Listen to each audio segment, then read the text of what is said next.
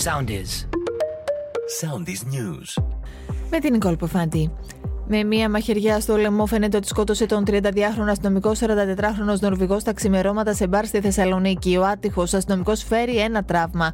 Ενώπιον της 10ης τακτικής ανακρίτριας αναμένεται να οδηγηθεί το πρωί ο 18χρονος καθ' ομολογία αναδελφοκτόνος προκειμένου να απολογηθεί για το έγκλημα στη Νέα Σμύρνη την ώρα που σοκ προκαλούν εικόνες από το σκηνικό της άγριας δολοφονίας. Σε απέραντη θλίψη βρίσκονται από χθες οι συγγενείς, φίλοι και συνάδελφοι του αστυνομικού Γιώργου Λιγερίδη, ο οποίος έφυγε από τη ζωή μετά τον βαρύτατο τραυματισμό του από ναυτική φωτοβολίδα κατά τη διάρκεια επεισοδίων έξω από το γήπεδο Μελίνα Μερκούρη στον Ρέντι. Βαραίνει το κατηγορητήριο για τον 18χρονο δράστη. Παρουσία του Πρωθυπουργού Κυριάκου Μητσοτάκη την Παρασκευή το μεσημέρι η κηδεία. Τριήμερο πένθος στην Ελλάς. Σεισμός μεγέθους 5,2 βαθμών της κλίμακας Ρίχτερ σημειώθηκε στην Ανατολική Τουρκία σύμφωνα με το Ευρωμεσογειακό Σεισμολογικό Κέντρο.